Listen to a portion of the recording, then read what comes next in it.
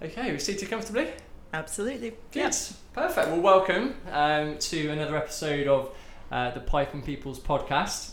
So today I am humbly joined by Fionnuala. Thank you very much for being here with us today, Fionnuala O'Connor. So Fionnuala, I think it's fair to say your background is what I would call a serial entrepreneur. Yeah, that's fair. So you've so let's sort of start from the beginning then. So you started Matchpoint Careers over in New York. You kind of built that business, sold that business, then moved on to start Wevolve, another organisation, and then most recently you founded Project Kindy as well. And I think it's fair to say, no doubt we'll talk about the different business models and the kind of different businesses and what they do throughout this chat. But I think it's fair to say that the kind of core thread that runs throughout all of those is some form of artificial intelligence or AI. It's solving problems for people basically. So we thought that would be quite a useful theme for today's chat, really, to talk about AI. What it is, and kind of how as humans we are starting to interface with it more and understand it and coexist alongside what potentially AI could be. So feel free at any point to talk about whatever you want, by the way, but just as a rough theme, I thought that could be quite a good place to start. That's absolutely what I'd love to talk about. So cool, perfect. So maybe if we start quite high level overview with it all, what is your take on how the world kind of feels about AI at the moment? Kind of what's the general public's understanding of it, and how do people kind of feel about the way it impacts on our life at the moment? Well, I think most people feel vaguely or very precisely scared. We hear a lot about AI taking over the world. We hear a lot about slaughter bots. It all seems really... Terminator. Yeah, exactly. And of course, the movies. I mean, I remember watching Blade Runner an embarrassingly long time ago when it first came out and thinking, wow, isn't technology cool? And still, I can't do, in a domestic setting, what I saw on the screen. So I think that we have really precise ideas of what AI that actually have very little to do with what's really going on around us. But there is a lot going on around us. So, it's absolutely. It's the movies have got a lot to answer for, really, haven't they? In terms of, kind of the first depiction of AI are these kind of robots that sent back in time to kill us. What's that about? Couldn't be like a useful computer system or something like that. Well, I suppose that wouldn't be a very good story, would it? Well, but I think the movies did get so many of us interested in technology. I mean, I remember when I was first introduced to computers. I had a friend whose dad worked at IBM. And back then, computers were probably as big as this entire office suite. They had weird paper that we used to get to do our colouring on. And I would kind of look at the back of this paper and I'd just see strings of numbers and things that weren't even numbers or letters. And it just looked confusing, impossible. Whereas I think when the movies came along, suddenly we thought, oh, this is something people can do. And actually, technology isn't just something that you put in the box at IBM and nobody ever looks at. It's something that could be in our lives. Yeah, absolutely. I mean, it's just more and more now it is starting to really take a hold on your life at home, and you're kind of in your kitchen. I was yesterday, my mother-in-law thankfully bought us a Amazon Echo, I think Echo screen, mainly to entertain the kids while they're eating their dinner, and it's an absolute godsend. But I was kind of there with the phone pressed against my ear and sort of chopping away, and I was kind of able to talk to this device, and it's incredible really how AI has evolved in just a short space of time. It's actually been around. So what do you feel are the kind of greatest challenges that we face as people? When we're thinking about kind of starting AI systems, you've obviously had experience of starting a number of businesses where AI is at the heart of the business.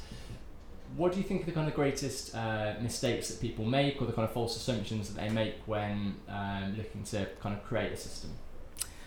Well, I can talk a bit about some of the mistakes I've made. Probably. I think the first thing that actually, I've made mistakes in, but it's really important to get right, is get the right team together. Now, part of that are the people who will build the model, so your data scientist or whatever they want to call themselves. you need somebody who actually is prepared, is interested in what you're working on. That's the first bit, but that's actually not where it stops, that's where it starts. Then you've got to think, well, okay, what am I building here? And I mean, the models that I've been building have used data that either doesn't exist yet, is in multiple formats that are all completely incompatible, is full of holes, is not actually particularly clean inherently. I mean, all my companies have been based around trying to help people work better. So this is data that's about how people do their jobs, and some of it's people talking about how they do their jobs. That's not neutral, it's not simple. So just, doing simple word search coding matches gets you somewhere, but it can actually get you somewhere you don't really want to go. Yeah. So, I mean, that's a mistake. I actually think it's absolutely fine to make mistakes because this is a new field. I mean, I first started working in even actually before my entrepreneurial things, I did an intrapreneurial. We didn't call it AI then. I think we called it e-business or computers or something like that. And that was back in 1999. And nobody knew what we were doing. Nobody knew what this stuff could do. We were constantly pushing up against the unknown. So you're going to make mistakes. And actually, if I've learned anything as an entrepreneur, it's don't worry about the mistakes. Worry about the recovery, because that's when you learn the most. That's what pulls your team together. And, that's actually what I think the thrill of being an entrepreneur is. Yeah. It's, the successes are great, but actually it's when you've recovered from a mistake that you thought was terminal that, it's really fun. It's really worth doing. Absolutely. I can imagine. Yeah, it's difficult when you're in that situation. You made the mistake to kind of frame it in a positive way, but often in retrospect, like you say, you're either it's one of my favourite phrases actually is I don't fail in life. I either win or I learn. And I think that's a good way to look at things. Every failure is just a lesson, isn't it? As much as it can hurt at the time. Well, and it has to be a shared lesson too. I mean, it's very rare, sadly, that it's just one person's fault. Yeah, true. It's almost all, well, if it is, it's usually been mine. But I think it's, what failure tells you is it really tells you how a system works. Because when something goes wrong, it's not always obvious where the problems occurred. So if it's in the model, it's, you have to actually really, what are the assumptions in this model? How are these factors working together? If it's in the sort of the broader area of how the model's been deployed into production or how it's being used, you've got a whole host of other issues that could be where the problem is. But when you're looking for the problem, you actually get a real understanding of how the whole thing works. And what I've found is that, when you're doing that as a team, people will notice things that are ways you can improve, are actually great features that you should be building out. Yes. It's honestly, it is the best learning experience, as you say. Yeah. And it happens a lot when you're a startup, so you get used to it. Yeah, I can imagine. So you talk about the problem, the business problem. It's quite an interesting application of intelligence, I suppose, or computer systems. Like I say, the key thread that's run throughout all of your businesses is how do you help people work better together. So where did the drive come from for you to use artificial intelligence? It's quite I suppose an esoteric thing to, or maybe it isn't actually. You can tell me whether it is measurable. Sadly, yes. But, in terms of how do people work better together? But where did that drive come from for you to think, actually, do you know what? There's a real application for AI in that sphere. Well, I think what got me really excited. I was not particularly a tech geek growing up, so I was always very interested in people and how people worked and what made them tick and why they did what they did. My undergraduate degree is in English, actually, which was such great preparation for what I do now. It was brilliant because you get so much information on people and subtexts, and you have to process lots of it, and there are no absolute right answers. And I mean, that's something that I'm sure we'll come on to, but it's definitely true in the field of AI. There is no perfect model. Absolutely. Yeah. God, I wish there was, but and actually focusing on perfection can quite often lead you down the wrong way for a business. But so what first made me think, actually, AI in particular could help people work better, I suppose, was that when I looked at work and I looked at the problems that are coming up, the same problems come up again and again and again. And it's basically two problems. It's one, people are in the wrong job. They're just not somewhere where they enjoy the work, where they naturally do it well, where they feel good, where they fit. It's just difficult. They're in the wrong place. Yeah. And the other problem, which is sometimes confused with the first problem, is that learning's hard. And it's hard in lots of ways. It's hard to know what you should learn sometimes. I mean, someone tells you, okay, Guy, you're a data scientist and you've got to communicate far more effectively with our production engineers. Okay, what are you going to do tomorrow morning? Yeah, true. I mean, it's so there's that kind of just not knowing what to do. And then there's knowing, okay, even if you know what, you've got an idea of what you should say to those production engineers or what you should ask them.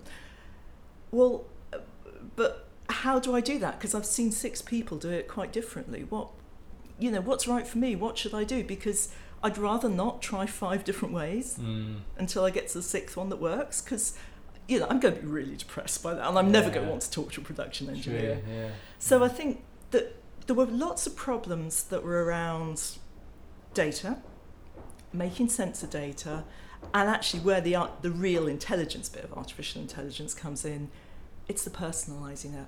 And I think probably going back to what we started talking about, all those movies where people are talking to their computers. Yeah. I thought, you know what, we're actually living in an age where that could be real. And that could do some really bad things potentially. It could also do some really, really good things. Absolutely.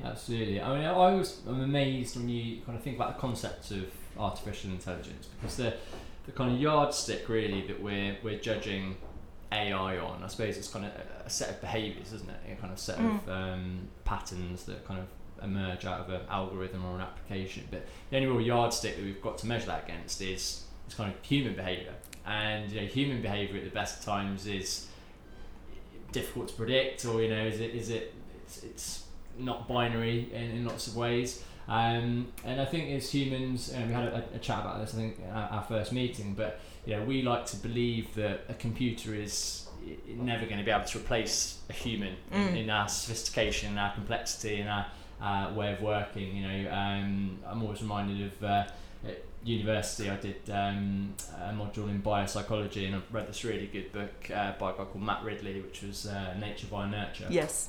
I don't know if you read it. But Matt Ridley's great, yeah. And how, as humans, we think we're like the most sophisticated thing on the planet, and originally it was supposed that humans had 100,000 genes that made up the human, and then actually when they cracked open the genome they realised it was only 30,000 at the time, and then most recently it's been found actually it's only 24,000. So it keeps going lower and lower, and you kind of compare that to I think a fruit fly has 14,000 genes, so we're not too dissimilar. Yeah. So how do you kind of equate that to, is human behaviour predictable, from your experience, based on, can you actually use an AI program to predict what a human is going to do? What do you think?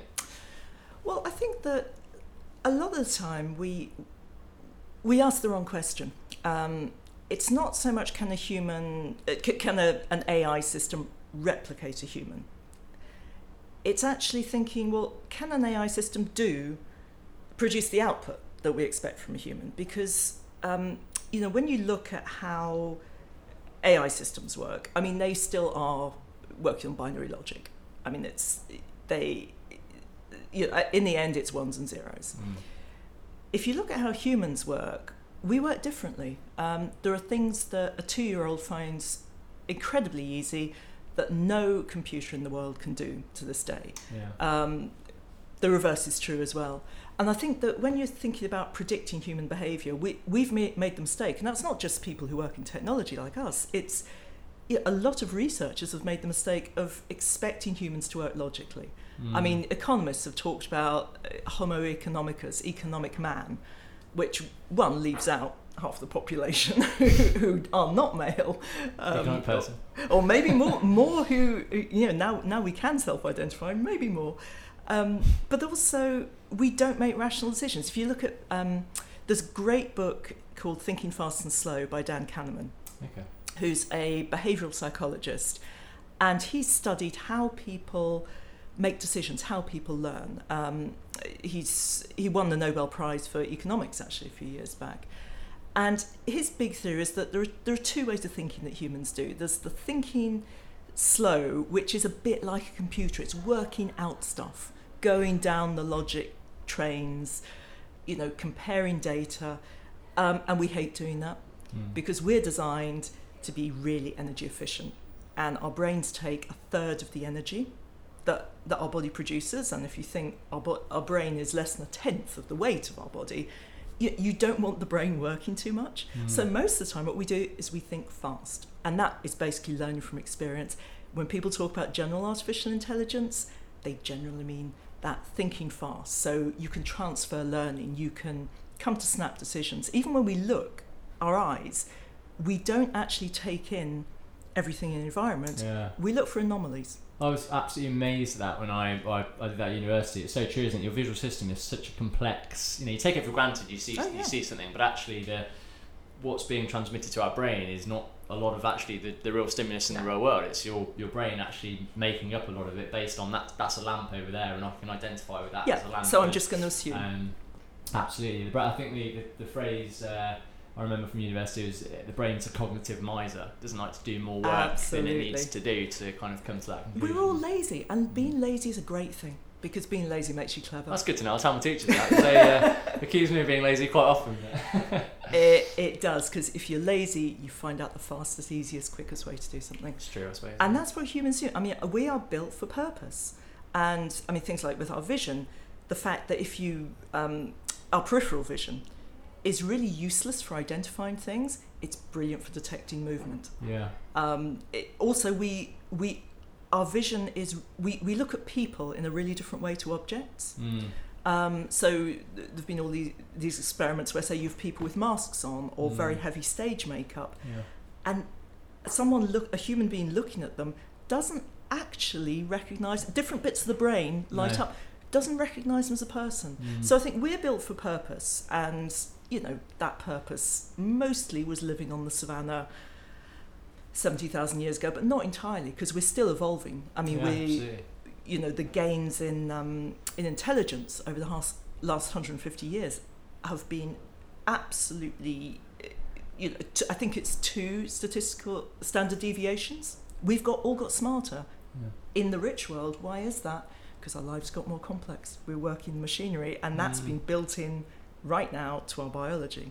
But I think that, going back to the sort of the AI and humans, I think we're built for a particular purpose, and that purpose isn't just work. When we're looking at AI, we're doing the natural selection, and we're building it for a purpose. And I think, we need to be a bit more curious about really what that purpose is, and what do we actually want that purpose to do.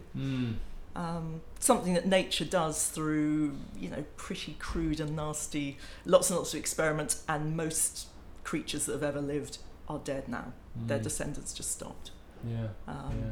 That's true, actually. You don't really sort of tend to think that, but obviously AI is human-made, isn't it? It's up to us how we use it and indeed why we choose to develop it.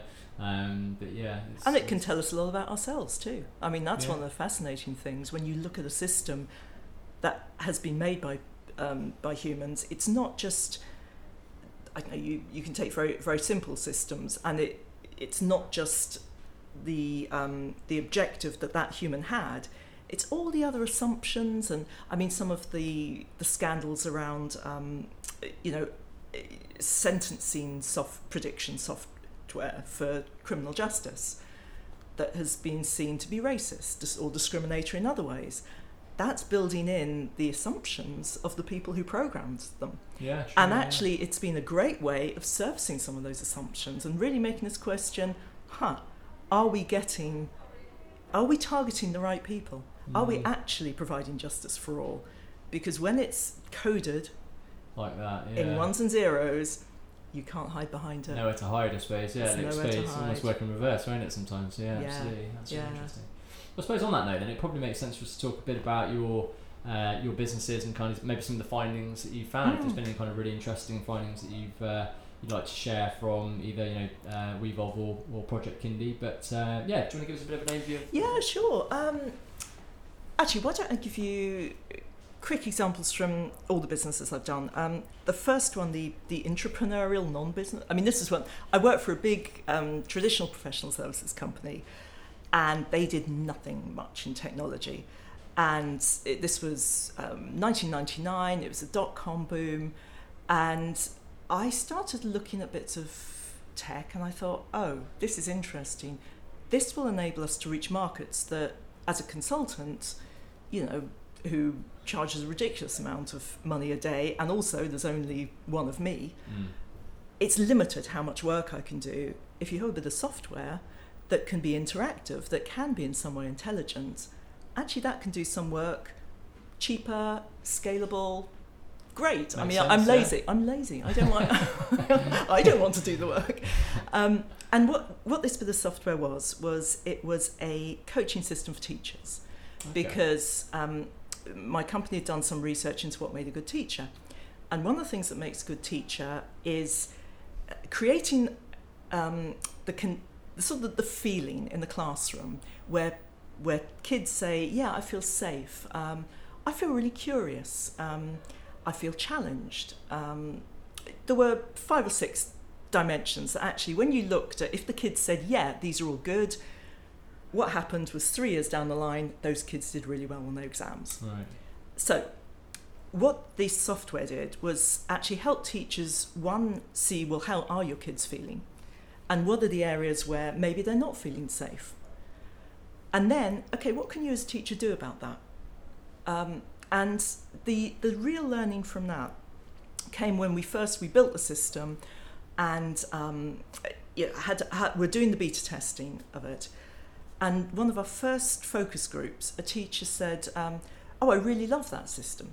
And we said, great, can you tell us why? Well, I think it's really because it was a computer and it wasn't going to tell me I was stupid. And I thought, my God, that's actually what is wrong with so much management. People are scared because if you actually reveal that you don't know what's going on, or you try something, someone's going to tell you you're stupid. Yeah. And there are ways in which a built system, it might never be as great. Right now we are nowhere near being as good as a very, very good, not even the best, but a very, very good human. But you know what? We've cut out that bottom quartile of really terrible bosses and colleagues. Yeah, it's true. So that was a thing. Then that is Matchpoint. Actually, the big Matchpoint was a business where we thought, look, if you can just get the right people in the right jobs, won't that make things better in the workplace? Because I think the average tenure is something like 18 months. Is that for any particular type of job or just average across? That's the average across.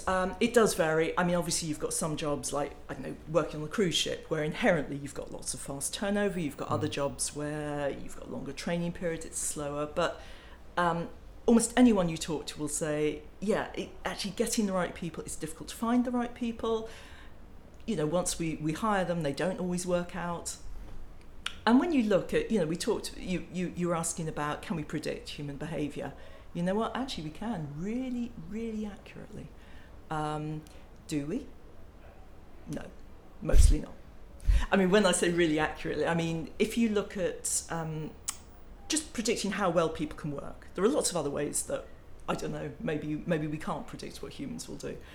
But if you look at job performance, then actually there's been lots of meta-analysis, so studies of studies, which I always trust a bit more, because individual studies can maybe just apply to a particular population, or in fact it might have been a bit dodgily done. If you look across the board and you're getting the same message, that's probably something we should rely on. And so when you look at meta-analyses of actually how can we identify in advance top performers? Right now, if you use the most reliable methods, you'll get it right almost 8 out of 10 times. Really? Yeah. So far more than random. Yeah. And if you look at like normal recruitment, normal kind of recruitment procedures, and what's happening in most companies right now, it's about 3 times worse. So actually there really are predictors of, you know, of how well people will do work. And that's just, you know, those predictors are, I mean, a lot of that is how somebody's thinking and solving problems, because a lot of work now is about solving problems. Sure. But then some of it is very specific to the particular role. So, yeah, and actually at Matchpoint we drew on a lot of very, very good research. And what was so exciting was actually seeing it in action again. Yeah, I bet, yeah. Going to. I remember going to our very first client, which was it was a company that did stuff for cruise ships and events and things. And this was a couple of years after we started working with them. And we had a meeting, general, how are things going? And they said, you've made such a difference to our business, this has been great, but we've really been wondering where you get all these great people from, because the people we've hired that came through your system have worked out so much better, they've stayed longer, they've been better performers. It's been wonderful. We hadn't actually found any candidates. All we did was we used our AI. If somebody applied for a job with this company, they'd probably submit a CV or something, I'm not quite sure what they did, but then they would be told, okay, we'd just like you to come and play some games, do some tests. That's the bit we did. Okay. And then we gave recommendations to the company, okay, these are the things that are really great about this candidate, here are the questions that you might want to ask to know more, here's more information, here's a rank list. So all the candidates that we gave them were ones they had already. Really? It was just that they'd been rejecting the future stars. Fair enough. And that you was were just really, measuring certain. We were measuring what metrics, mattered. Yeah. And whatever they were measuring before, actually, looking at the wrong place. they were looking in the wrong place. Yeah, that's really interesting, because I'm fascinated about the relationship that AI will have with recruitment, because I think people have been trying to replace the recruitment industry with technology for quite a long time. And don't get me wrong, I think recruitment definitely. It's quite antiquated in a lot of ways, really, and technology actually could be used to really kind of achieve scale and kind of leverage contact with people, because it's a very kind of draconian kind of antiquated system of you want to speak to somebody, you pick up the phone, you speak to somebody 20 times a day, and I think technology actually can be used now with like video technology and things like that, where you can physically get your face in front of people multiple times, but a click of a button. So I think there are certain parts of recruitment which can always be enhanced by technology. And certainly, like you say, actually, I'm thinking from when you were talking there, if I was to be able to sit in front of a client, because at the end of the day, a client is paying me for my opinion. When I meet somebody, they're paying me for my opinion on, is this person going to fit well with my business? Whereas if I could sit there with some form of kind of empirical evidence, proof of this is a system that we've used to kind of quantify why I think this is going to be a good person, I can really see a value for that. But I still think we're a way away from being able to totally replace, because it's a people industry, isn't it? Well, and everything is in the end. I mean, the example you give, which is a great one, of you're sitting there and you've got some evidence that you can take, and that adds to what you can give to the client. That's how it works best. I mean, there's a brilliant example in Daniel Kahneman's book, actually, because his first job was he grew up in Israel, and in Israel, compulsory military service. Yeah. So halfway through his studies, he was sent into the Air Force, and it wasn't a great fit for him really, because he was a psychology, I think maybe still an undergraduate, maybe doing his master's by that point. He had all these super ideas for how you could basically automate pilot selection, and you could use the latest research, and I don't think he used software, but pens and paper. You could replace all these assessors and actually, let's be honest, the assessors were lousy. They were not predicting who was going to be a great pilot very well. So he came in, and you can imagine how the assessors liked him, and he put in place his system, and it was better. Really? But it wasn't hugely better, and also everyone hated him. So what he said, more by luck than anything else, and one of the reasons I adore Daniel Kahneman is he admits that some of the greatest things actually just happen by chance. he said more by luck than anything else. And he said basically because he was going home and crying every night because everyone was so mean to him. He said, okay, let's try this. We'll do my system of this, scientific objective assessment of these factors. We'll give you, assessors, the results. And then you read all the results and then you make up your mind. Now, he did this as a political thing. And because it's not nice to go home and cry every evening. Absolutely. And what happened? The predictive accuracy shot up. Really? Because there is something about, I was talking about how humans and, silicon-based intelligence just work in different ways. Yeah. And there was something about those two different ways that came together and was far greater than what either could achieve by themselves. That's really interesting. And I think the same is going to be true for most areas of life. I suppose so. Yeah, it's two types of intelligence, isn't it? One more maybe gut feel, intuitive, one more binary and clear. And why not? Why would it not be those two forms of intelligence together actually make a hybrid form of intelligence, which is far more predictable and far more steadfast? So. It's diversity in action, and there's as we've been looking at diversity, it's not just about different genders, different ethnicities, different orientations or worldviews. The more different thinking and different experiences, the more difference there is in a room, in general, the better the decisions. Absolutely. And I think, now we've got something really different and really powerful. And I think some of the learnings that we've had from how you manage different sorts of people in workplaces, in our own personal lives, are really, really applicable to how we and AI work together. Because I can't see a future, even if we get something that approximates to the general AI of the movies, I don't see a future where that is going to be running things separately. I don't think that's going to work, full stop. And also, I don't think we want it. And, actually, we're the ones who are in charge. I think that's what we're worried about, isn't it? Yeah, if it does run itself separately, or decides to run itself separately. Then we should be really nice to it so it still wants us around.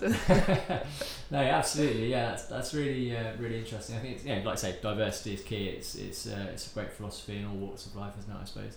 Yeah. So perfect. Well, I really enjoyed the conversation. Thank you very much for coming in and having a chat with us. It's been really eye-opening. I always like to end podcasts with asking you for your favourite piece of advice that you would like to pass on to your fellow mankind or ladykind or humankind. It doesn't need to be specific about AI. It can be anything you like, any particular piece of advice that you is a favourite of yours that you care to share. I think there are two pieces of advice that have both meant a lot to me. One is something Thomas Jefferson said to his daughter, actually, when she got married, thought this was the biggest mistake of her life, and wrote to her dad to complain, because not having WhatsApp in those days, you had to get your quill out.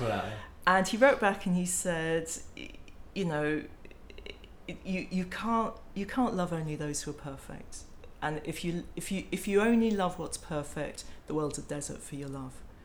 And I think that, there is, like I said, in when you're working with AI, there is the impulse to try and make it perfect. And that's something you have to resist all the time, because that's not actually how the world works. The world is inherently messy, and that's great. So I think there's that bit of advice. The other bit that actually really has resonated with me is, we've talked a lot about what people think about people and AI and how predictable people are, and something that comes up again and again in my world is, I'm not really a people person. Everyone's a people person. That doesn't mean you have to go and work in marketing, but it does mean that actually all the data scientists I've interviewed for Project Kindy, every single one of them has got where they are now, has achieved their greatest things through interactions with other people. Absolutely. So everyone's a people person, and you don't have to be the cliche. Absolutely right. Yeah, I'm reading a book at the moment actually by Dan Pink called To Sell Is Human. Okay. And really interesting. It's all about, obviously there's sales roles in the world, but actually most jobs exist where you're doing some form of non-sales selling. Obviously you're interacting with other people and you're you're eliciting the result you want through your interactions with other people. So actually everyone's a salesman, they just don't realise it. So it's quite interesting actually. But they're two very, very interesting pieces of advice, so thank you very much. So yeah, lovely to have you. Thanks very much for coming. It's been a real pleasure, Guy. Look forward to catching up with you soon. Yeah, thanks very much. Take care. Bye.